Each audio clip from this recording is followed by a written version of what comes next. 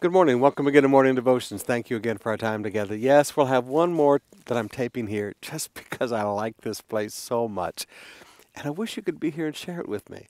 The birds are singing. It's quiet. It's peaceful. You say, Pastor, you sound like a Provinciano. Yeah, come here. You'd enjoy it too. We'll look forward to having you on an Israel tour. But right now, I want you to come with me to Mark chapter 4, beginning with verse 21. And Jesus said to them, Would anyone light a lamp and put it under a basket or under a bed? Of course not. A lamp is placed on a stand where its light will shine. You are a lamp. You are the lamp. You are the lamp in this world today, a source of light to this world. Paul is clear about it. Jesus is clear about it.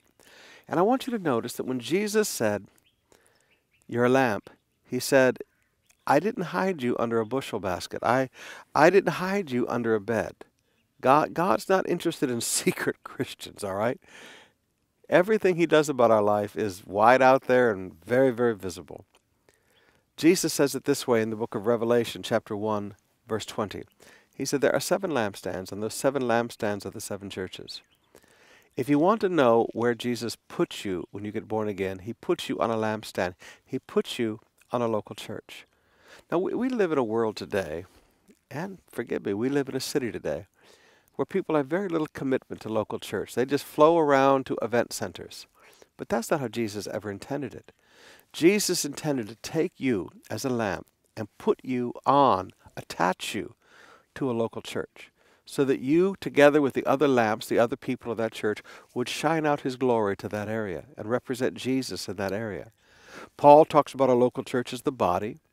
Peter talks about the local church as the new covenant holy of holies. But Jesus talks about the church in its ministry. And the ministry is to give light to this world. Now, if you're not joined to a local church today, you know where you belong. Nobody needs to tell you. Choosing a church, I hear the term church shopping today. We're shopping, we're looking for another church. You don't shop. You don't look. You pray. Jesus places you on the lampstand. Where is it that Jesus wants you? Where is it that Jesus wants to place you?